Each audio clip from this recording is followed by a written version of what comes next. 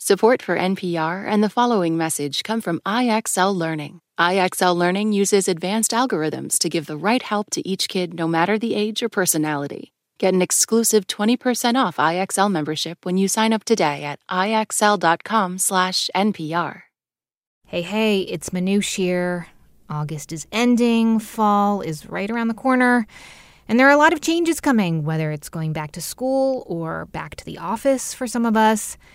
And when we go through these transitional, often stressful times in our lives, our relationships are often put to the test. And so today, I want to share a really special episode from our archive featuring one of my favorite people, Esther Perel. Esther is pretty much a genius when it comes to relationships, and she offers amazing tips and wisdom on working through difficult issues with family members, partners, even coworkers. This episode is called Building Resilient Relationships, and it originally aired last September. Hope you enjoy it again or for the first time. And thanks for being here. This is the TED Radio Hour.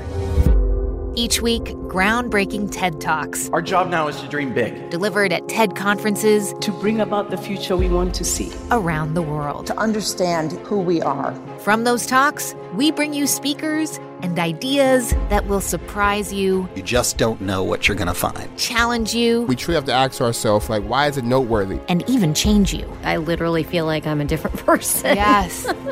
Do you feel that way? Ideas worth spreading. From TED and NPR. I'm Manoush Zomorodi, and today on the show, Building Resilient Relationships with Esther Perel. People want to feel alive in their relationships. And they want it in their friendships, they want it at work, they want it in their romantic relationships. It's essential. Esther is a couples and family therapist, an author, a speaker, and the host of the podcast, Where Should We Begin and How Is Work? Over the past 4 decades, Esther has become one of the foremost experts on relationships. And with all the stress that families, partners, and coworkers have dealt with since the start of the pandemic, we thought Esther was exactly the right person to talk to. If I can help people with their relationships, hopefully, I also can change their lives. She investigates big questions like, what are the expectations in a relationship? How do people create trust? How do they deal with conflict? How do they collaborate or compete? How do they build intimacy? How do they communicate with each other? All of these things. And especially during the pandemic, relationships have been tested in all kinds of new ways. That prolonged uncertainty that we are experiencing is accompanied with a sense of grief and loss, not because we lose people only, but because we have lost the world that we knew. Crisis can push people apart, but it can also bring them together. That's how Esther's parents found each other. I grew up in Antwerp, in Belgium, in a community that was all Jewish Holocaust survivors. My parents came from Poland to Belgium. They both were the sole survivors of their entire family. They both spent years in concentration camps and then were 5 years illegal refugees in Belgium as well, before I am born. And my parents would never have married if it wasn't for the war. My mother came from an educated, aristocratic, Hasidic family. My father was basically illiterate. We did not belong to the same worlds. My parents are circumstantial marriages, like many post-war marriages. I've lost everything, you've lost everything. I'm alone, you're alone, let's get married. But my dad adored my mother. He worshipped her, he admired her. And she loved being admired. And so it worked very well. But their view was, you need to want to stay together and you need to make compromises.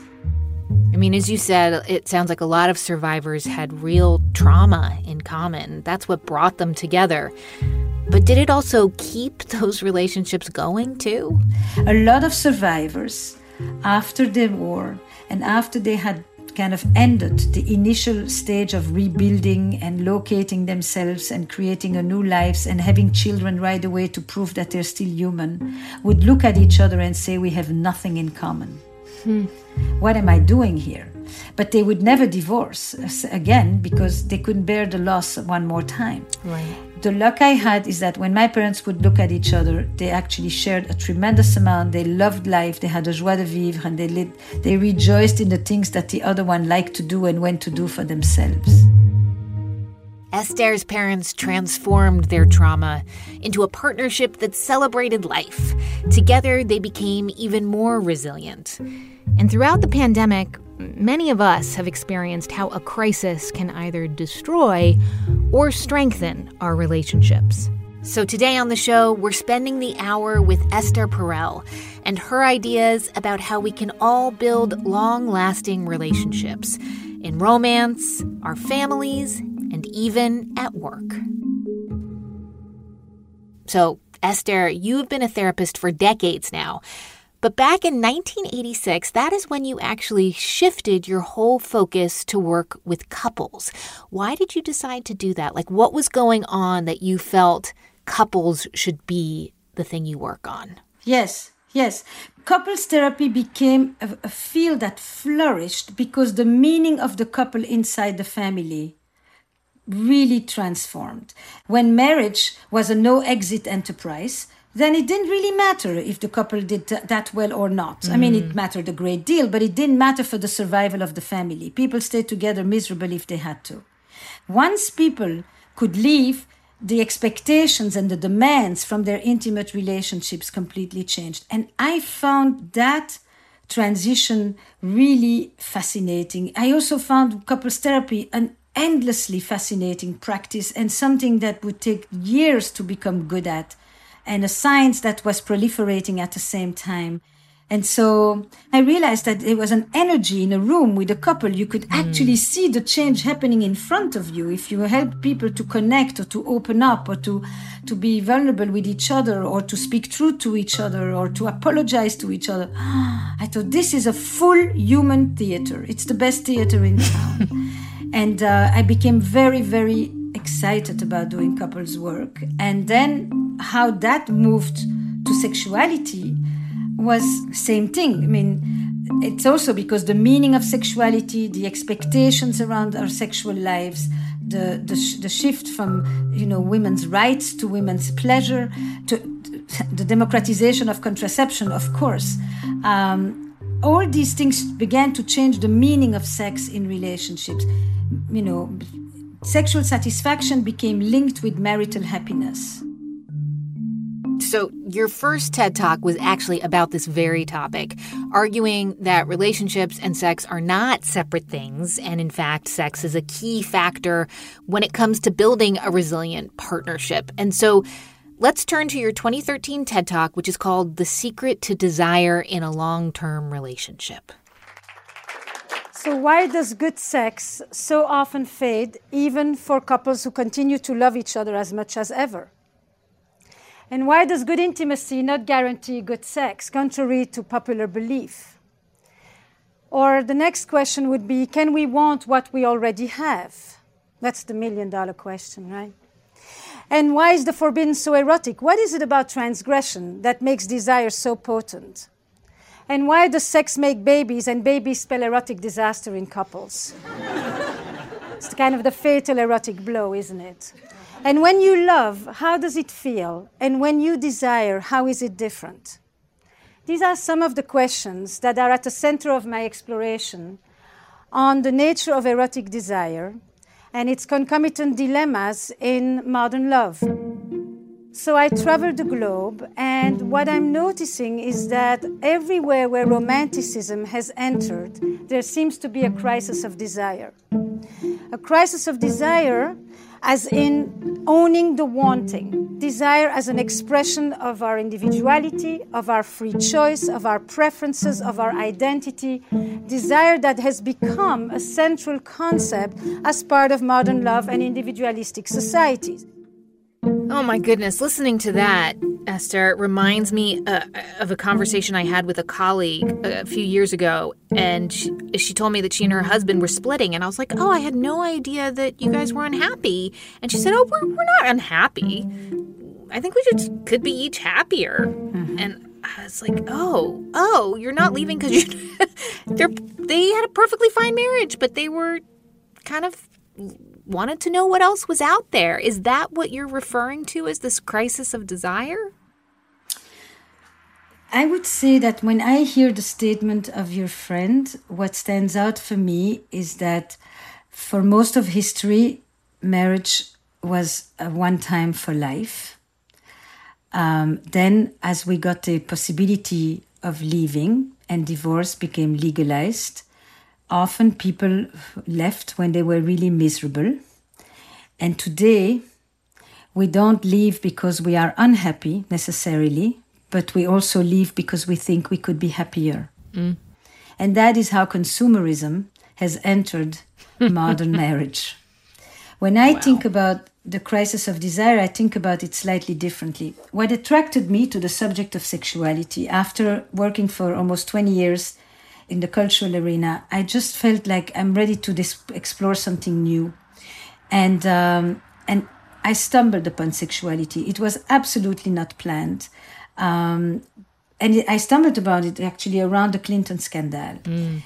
Because what interested me was how sexuality in every society, in every culture, becomes the place where the most archaic, traditional, rooted aspects of that culture are lodged, or on the other end, where the most progressive, radical, transformative changes take place.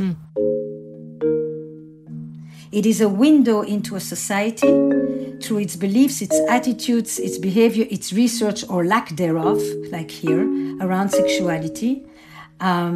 And then I began to notice one of the big changes in relationships, marriage or committed relationships, is that for most of history, sexuality was primarily a production enterprise. You wanted 8 children so that they could work the land, and some of them were not surviving, so you needed many of them. And they were an economic asset.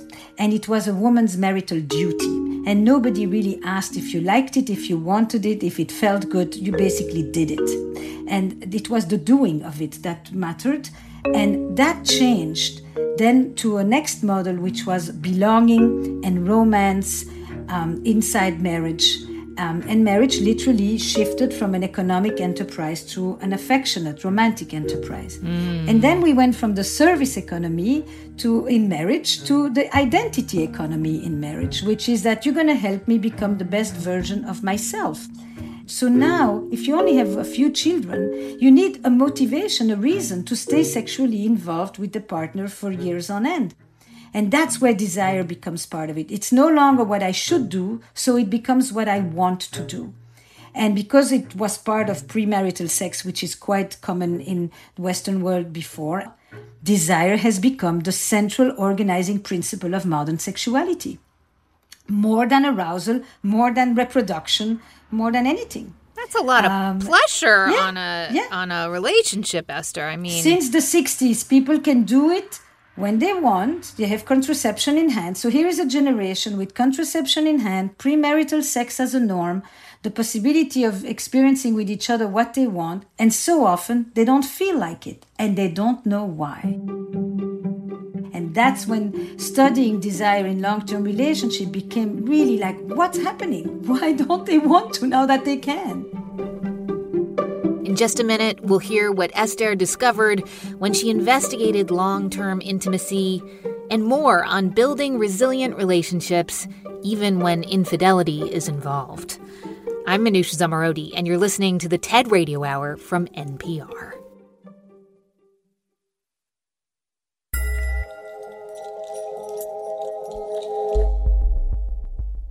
This message comes from Apple Card. You earn up to 3% daily cash on every purchase. That's 3% on products at Apple, 2% on all other Apple Card with Apple Pay purchases, and 1% on anything you buy with your titanium Apple Card or virtual card number. Visit apple.co/card calculator to see how much you can earn. Apple Card issued by Goldman Sachs Bank USA, Salt Lake City branch. Subject to credit approval. Terms apply. This message comes from NPR sponsor Rosetta Stone, an expert in language learning for 30 years. Right now, NPR listeners can get Rosetta Stone's lifetime membership to 25 different languages for 50% off. Learn more at rosettastone.com/NPR. This message comes from NPR sponsor Progressive Insurance, where drivers who switch could save hundreds on car insurance. Get your quote at progressive.com today. Progressive Casualty Insurance Company and Affiliates. It's the TED Radio Hour from NPR. I'm Manoush Zomorodi. And today on the show, building resilient relationships with therapist Esther Perel. And before the break, Esther was explaining how the expectations in modern marriage have changed. So we come to one person, and we basically are asking them to give us what once an entire village used to provide. Give me belonging, give me identity, give me continuity, but give me transcendence and mystery and awe all in one. Give me comfort, give me edge, give me novelty, give me familiarity, give me predictability, give me surprise. And we think it's a given, and toys and lingerie are going to save us with that. So now we get to the existential reality of this story, right? Because I think in some way, the crisis of desire is often a crisis of the imagination. When I say that we cannot have one person give us what once an entire village used to provide, what I'm saying is that there is a kind of individualization in romantic love that I think is problematic. Look, at this moment, I'm not just even meeting a partner. We are meeting a soulmate. A soulmate used to be God.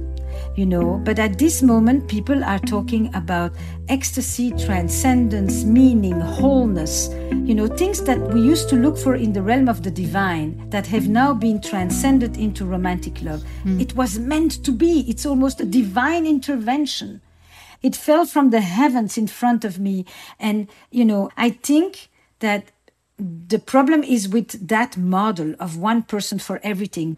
What I will say is that people need community, and they need other friends, they need other people to talk to, they need other people to share activities that their partner isn't interested in.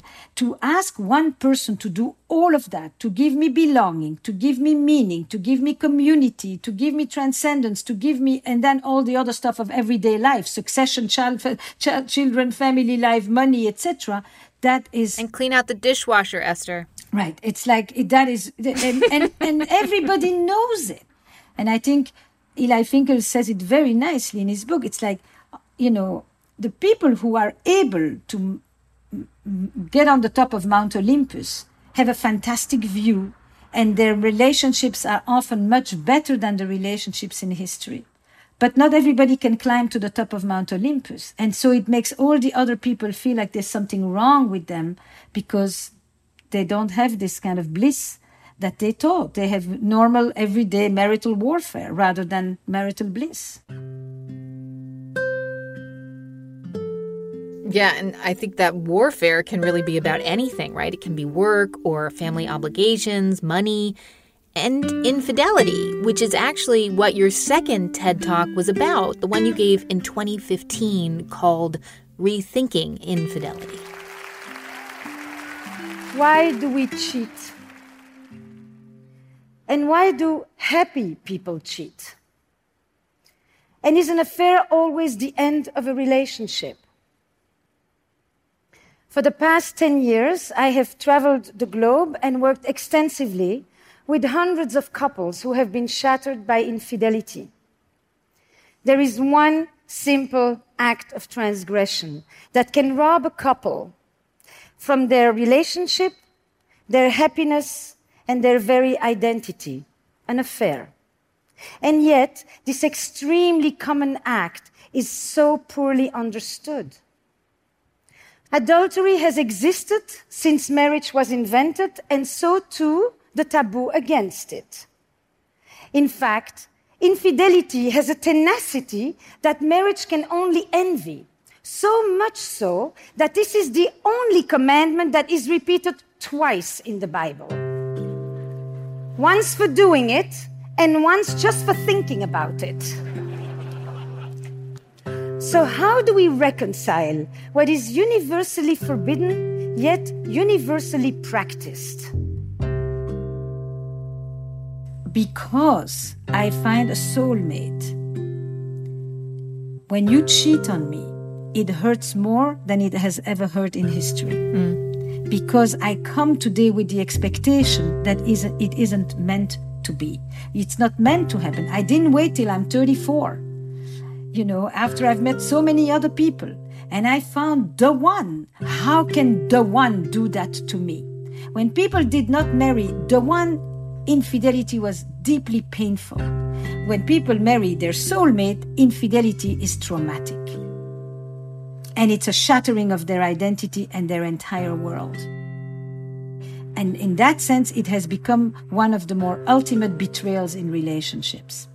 People can do a lot of things in relationships and nobody says instantly, get out, leave, throw the dog on the curb, get out.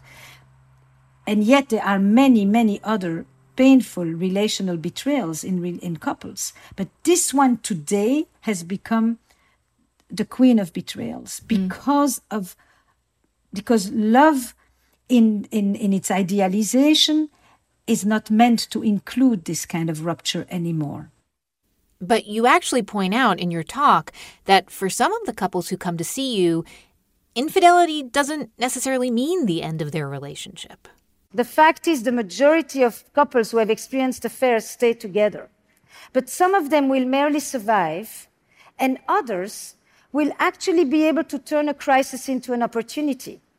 They'll be able to turn this into a generative experience. And I'm actually thinking even more so for the deceived partner, who will often say, you think I didn't want more, but I'm not the one who did it. But now that the affair is exposed, they too get to claim more, and they no longer have to uphold the status quo that may not have been working for them that well either. I've noticed that a lot of couples, in the immediate aftermath of an affair, because of this new disorder that may actually lead to a new order, will have depths of conversations with honesty and openness that they haven't had in decades. And partners who were sexually indifferent find themselves suddenly so lustfully voracious they don't know where it's coming from. Something about the fear of loss will rekindle desire and make way for an entirely new kind of truth. Yeah, what are you thinking when you hear that? Because you now have the benefit of 20/20 hindsight. And do you think that society is changing the way, I guess, are people being more empathetic and kinder and less, making moral judgments about people? And I suppose that depends on what generation you're from. I think when I listen to it, I first of all, I haven't heard it in quite a few years. And what stands out for me, first of all, is the silence in the room. I remember the silence in the room. People were transfixed. I felt slowly like I am talking the taboo. And then I felt, and I am in the United States. And I knew this has never been said from a TED stage, any of this. And I just, at one point I was there. I was swimming and I had to continue swimming and walk that fine line where I really wanted people on all sides of the experience to feel like I had addressed them with respect and dignity. And that fine line was so, so important for me. I've worked for 35 years as a clinician with couples. I've seen hundreds of people around this story. And I also understand that the people who come to me were looking for a certain approach that was not present enough. The other view is out there and is valid for some people, and many people. It is really the view that they're looking for. But there were a lot of people that were looking for some other way. They actually knew that they were not in bad relationships. They didn't really want to separate. They wanted to find a way out of this that wasn't mired in shame and in secrecy and in silence. And that actually said to them, this is not the end of your relationship per se. And I was very pleased and moved that I could offer an alternative perspective to those who were looking for it. There is no one size fits all.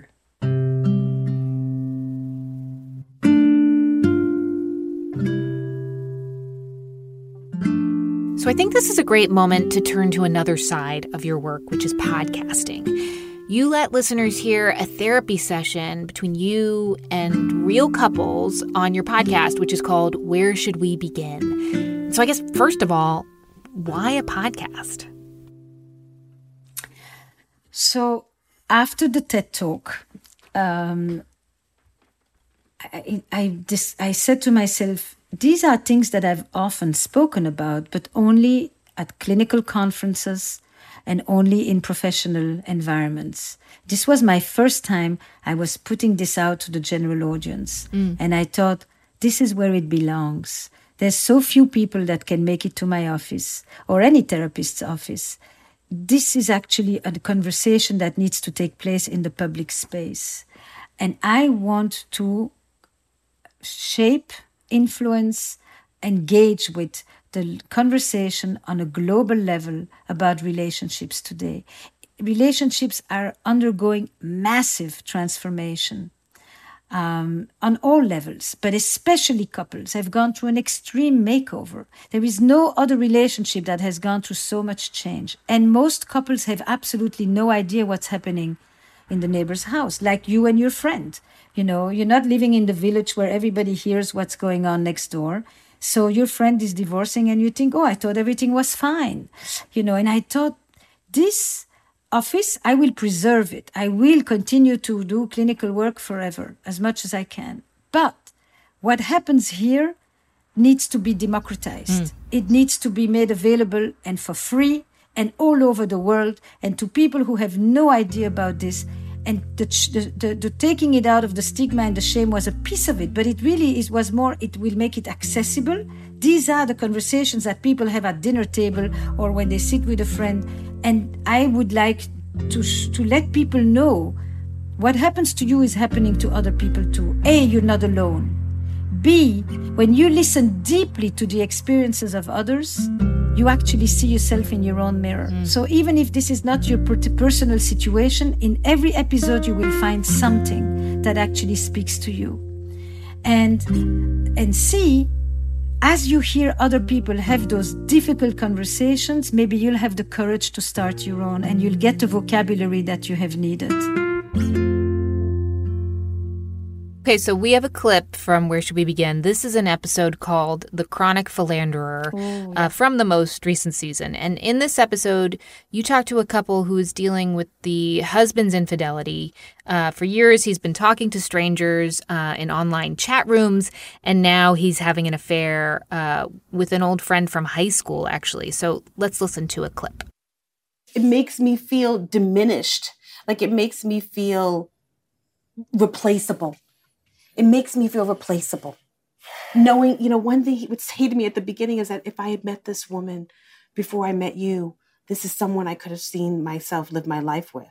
I was so shocked. I thought I was finally giving him the family that he needed to complete himself. I know. I was giving him the stability. I was trying to be, loving and calm and compassionate and a good mother, and I was trying to do all these things. I thought I was really giving you everything that you wanted. You were. And it's but that's where it was. Did you hear? You were. I was, but it wasn't enough. But that may not be because you're not enough. That's the catch here, is to not translate this as if I was more, he wouldn't do this. Instead of, I was plenty. I know. And whatever he did is not a response to you. You have got to know that. I know. Okay? No matter how much you've given him, there's a piece of it he's going to have to do on his own. I know. Or not. Or not. Or not. Can I just say something to qualify the comment that this was someone I could live or see myself with a life with. I think in some ways, as warped as it may sound, I felt that was, it's not a compliment to you, but it's the idea that this wasn't just a floozy. This was someone of substance. The idea was, it was an experience. May I stop you? Yeah. I think the only or the most important thing at this moment, if you will say something to your wife, has to be about acknowledging how a thing it was to say and how hurtful it was. And not to justify yourself. Seriously. I really wasn't trying to hurt her. I don't care if you were trying. But when we do, you own it. Yeah. Okay. I'm sorry. I am. Yeah. And what makes it worse is you keep justifying it. When sometimes it's just someone just wants to hear, I'm sorry, and that was wrong. Oof, Esther, I mean, this clip, I don't know how other people feel about it, but for me, I am torn. Like, on the one hand, it feels very voyeuristic, and on the other hand, I feel very judgmental. I'm like, come on, man, get your crap together. And then I'm also really listening to how you handle him, and I'm thinking, like, well, what can I learn from how Esther is talking to this guy? Interestingly, there's only... this is the only episode about infidelity in the whole season. But what people will have said and will say about this episode is many people want to strangle him. And I think that, that first of all, that is not my job. My job is to hold him responsible, accountable, hopefully have some ability to relate to another person's feeling and to the effect of his behaviors on his loved ones. And interestingly, when you reach the end of this session and you hear his challenges around his feelings about masculinity, about the fact that he could not have a genetic connection to his children, about the way that, he became the way he is, not out of nothing, he becomes humanized. You may not like him, but you begin to understand him. And that is the role of the therapist. The wife has to decide what she wants to do. And nobody lives with the consequences of her decisions but her. So it's very easy to tell people, do this, do that. We are not in their seat. We help people gain clarity. We help people dare to do the things that they are afraid to do, if that's what they say they want to do.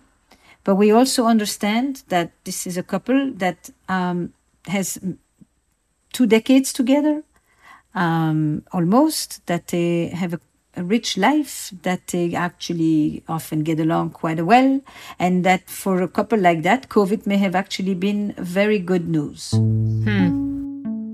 Confinement, not COVID. Right. Coming up, we'll hear more from Esther on how she helps people navigate relationships in another area of life, at work. On the show today, Building Resilient Relationships with Esther Perel. I'm Manoush Zomorodi, and you're listening to the TED Radio Hour from NPR. Stay with us.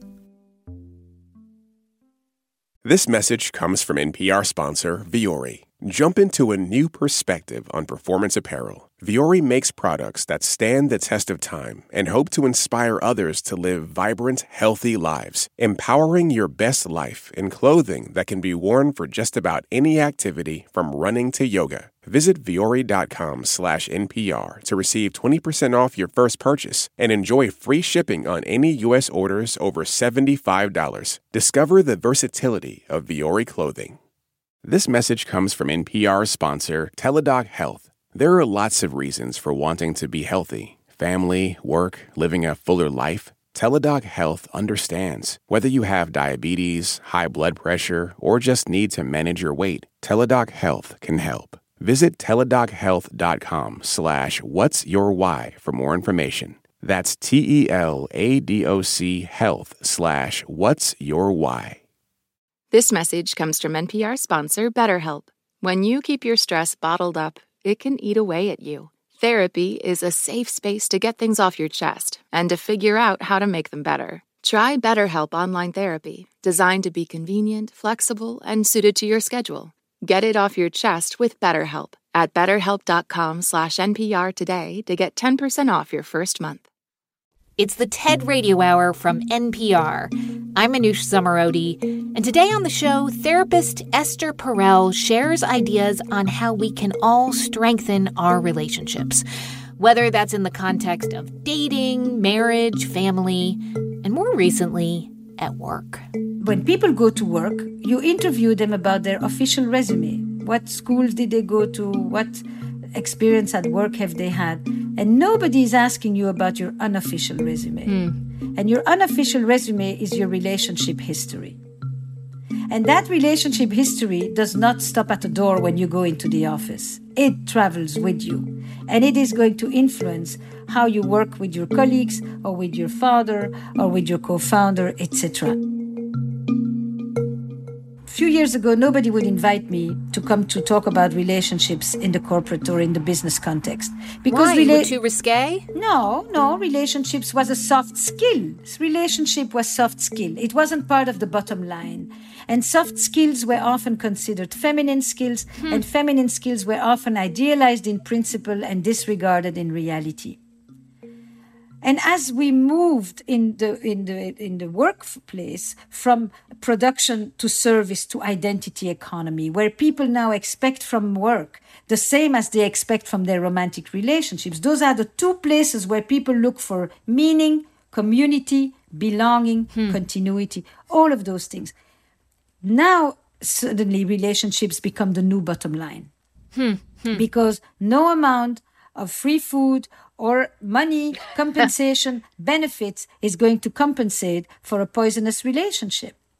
And then I began to think, I would love to go and show how these relational dynamics that I have been exploring, they don't just take place with your partner, your romantic partner. They actually are part of your relational life. And it's because of all those reasons that you started working on a new podcast, How's Work, right? Where you record therapy sessions with coworkers or co-founders and help them navigate their relationships. Yeah. And I want to play a clip from an episode that's called Not Many Men Work with Their Moms, where you have a session with a mother and a son who've been running a real estate firm together. And first, the mom ran the firm by herself 25 years before hiring her son when he was 22 years old. And now here they are. It's 6 years later, and the two of them are finding it hard to separate their relationship as mother and son and their relationship as business partners. I'm 61, and I have a problem now. I don't know how I will go on and for how long I will go on. You have your whole life in front of you. I don't. And I'm here because I cannot find my references anymore. Comes a moment when I want to say, maybe there's something else for me. I don't know where I stand anymore. This is my problem. And maybe that's why I'm so nervous sometimes. Sometimes I'm at the office. I see that he's bad-tempered. I said, maybe he's hungry. I'm going to the supermarket. The mama again. And I do like this. I go, are you okay? You stroke his face. So, where's the mom? Where's the boss? Difficult. Wow. And also when I tell you, don't tell the clients, my mom is busy, she will phone you back. Tell Mrs. will phone you back. All those things you have to adapt. Very difficult.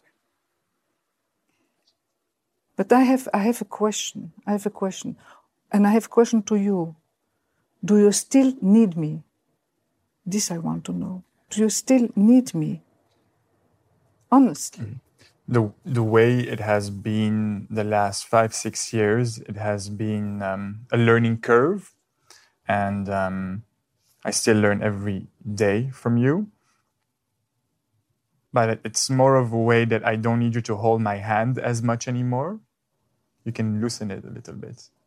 Or I can let the hand go a little bit as well. For my years to come, it's more knowing that you have my back more than you hold my hands.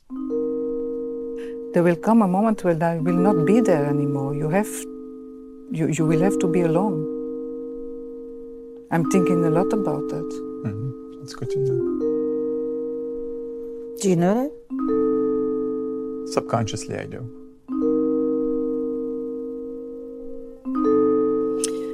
Oh, Esther, listening to that conversation, I'm just so impressed that they are so open with each other. Do you find that the people who want to do these sessions with you are ready to have the conversation, or is it hard work getting them to sort of get to where they need to go?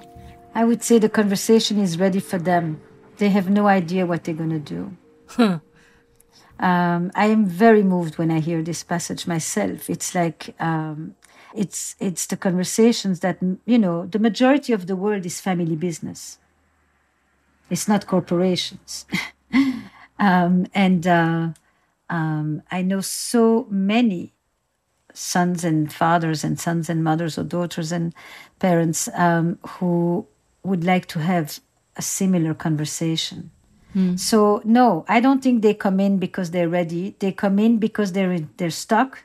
They come in because they experience pain. They come in because they don't see a way out. And they say, maybe a session with Esther could be helpful. And this episode really is a good example of what you mentioned before, that as much as therapy is about exploring intimacy and relationships, it's very important to have context be part of the conversation. And of course, with this duo's conversation, the context is kind of messing with their heads. There's a mother-son relationship that suddenly doubles as a professional partnership. In other cases, I'm assuming you talk to people who go in business with a close friend. What are some of the main challenges you see when relationships function, or they have to function, in multiple contexts? So, look, a lot of co-founders these days are friends who meet in college. And in the beginning, there's another episode of two friends like that who started a company that became very successful, except they can't communicate with each other one bit. And one is literally on the way of kicking the other one out. And that is painful enough when it's between two people who work together, but when it's your friend, and when you feel like you were the one who in the previous incarnation were the one who was protecting him, and you were doing much more of the work, and you were kind of letting them, roll behind you, and that you're not just going to lose your partner, but you're going to lose your friend, and you're going to lose all the memories that were attached to this person that used to be so positive. I mean, how often do you sit at a dinner and you meet someone who starts to tell you these horror stories of breakups, bad breakups? And like in romantic relationships, when people remarry, you want to know what is the story of their previous relationship and their divorce. Well, when you start a business with somebody, you want to know, or even a relationship with someone you work with, you want to know what was their relationship with the people who had that position before. And I ask everybody, how many of you in your businesses have bad breakups? And to what extent do those breakups, and in what way do these breakups influence the way you start to work with the next person? And even who you hire. You often will tend to hire the person whose strengths match the weaknesses of the one before you. I think work is a very rich ecology to explore the overt and the covert, the seen and the unseen relationship dynamics that people bring. We expect it more in our personal relationships, but it happens no less at work. It makes me think also about how the pandemic has really changed, for essential workers, they're still in the same context, obviously under enormous strain for their family.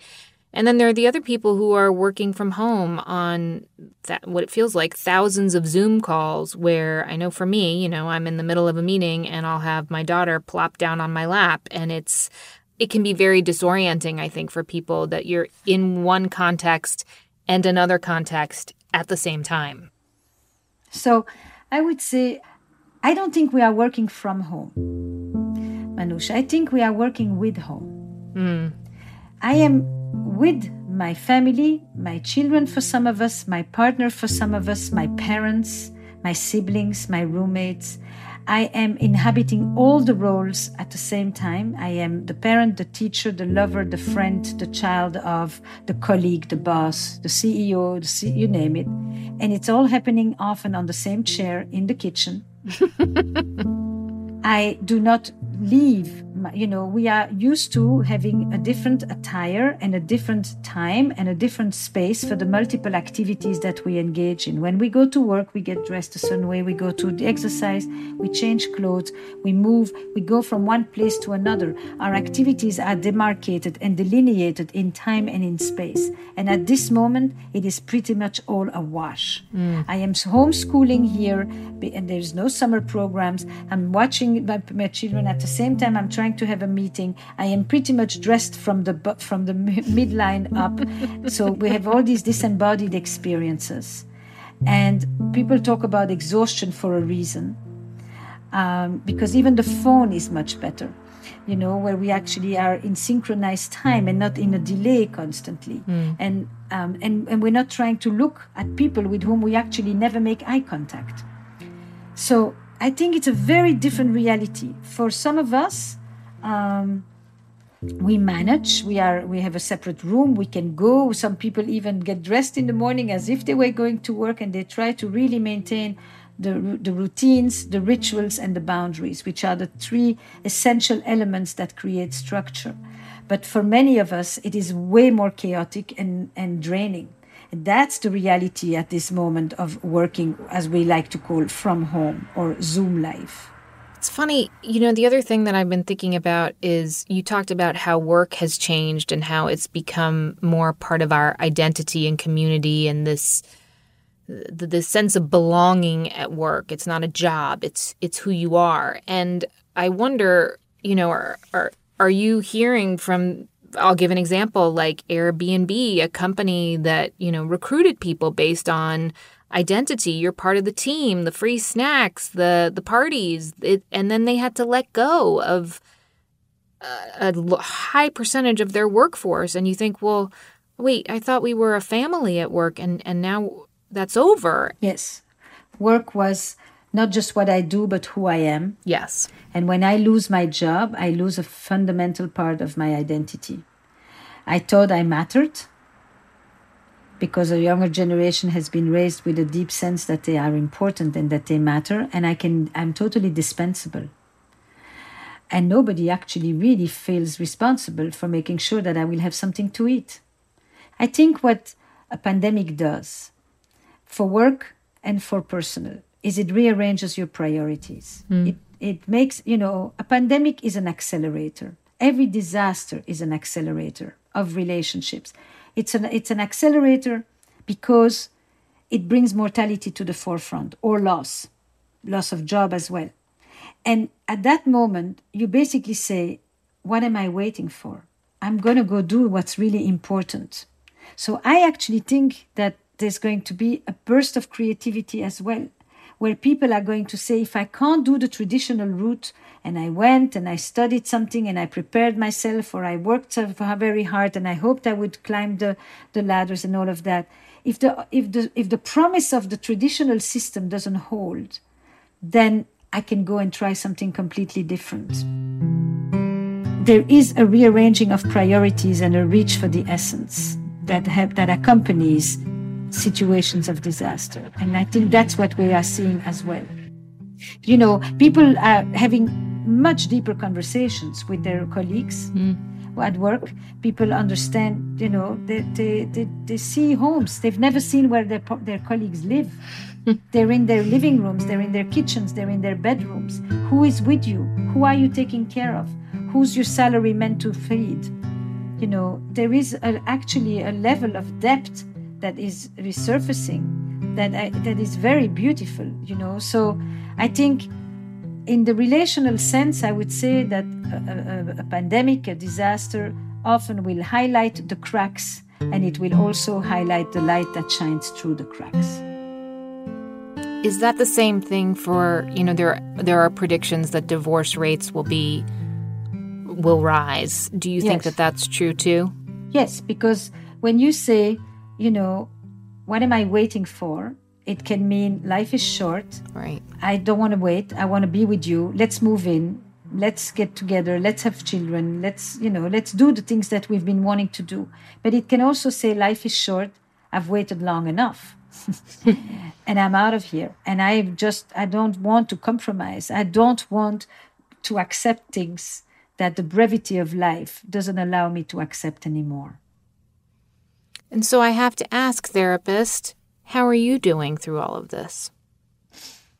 I think I mirror what I describe in the world and often thought of my parents. Because thinking about prolonged uncertainty and living with a deep sense of unknown and when is this going to end is what they would talk about.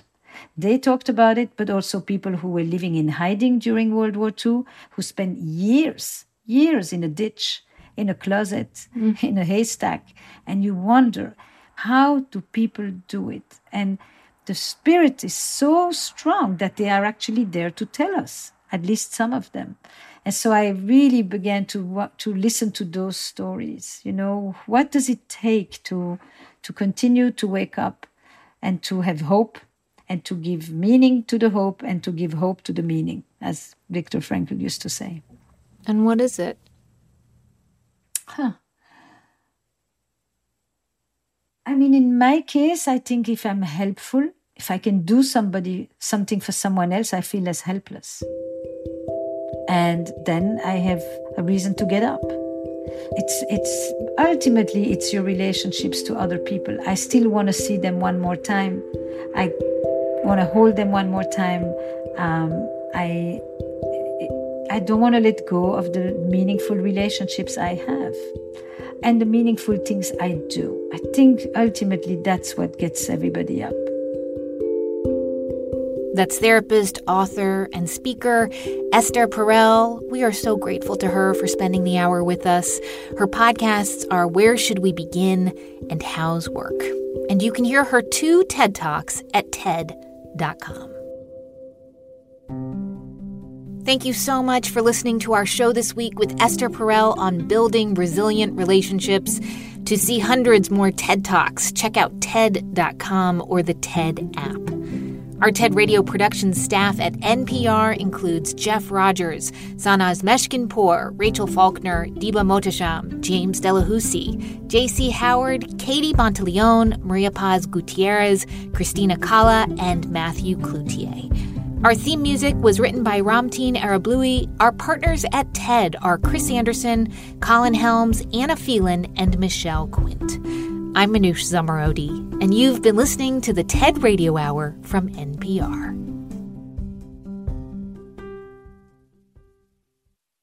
This message comes from NPR sponsor Charles Schwab with their original podcast, Choiceology. Choiceology is a show about the psychology and economics behind people's decisions. Download the latest episode and subscribe at schwab.com/podcast. This message comes from NPR sponsor Rosetta Stone, an expert in language learning for 30 years. Right now, NPR listeners can get Rosetta Stone's lifetime membership to 25 different languages for 50% off. Learn more at rosettastone.com/NPR. What does it mean to be Black in America? In NPR's Black Stories, Black Truths, a collection of stories as varied, nuanced, and dynamic as Black experiences, you'll hear it means everything. Search NPR Black Stories, Black Truths wherever you get your podcasts.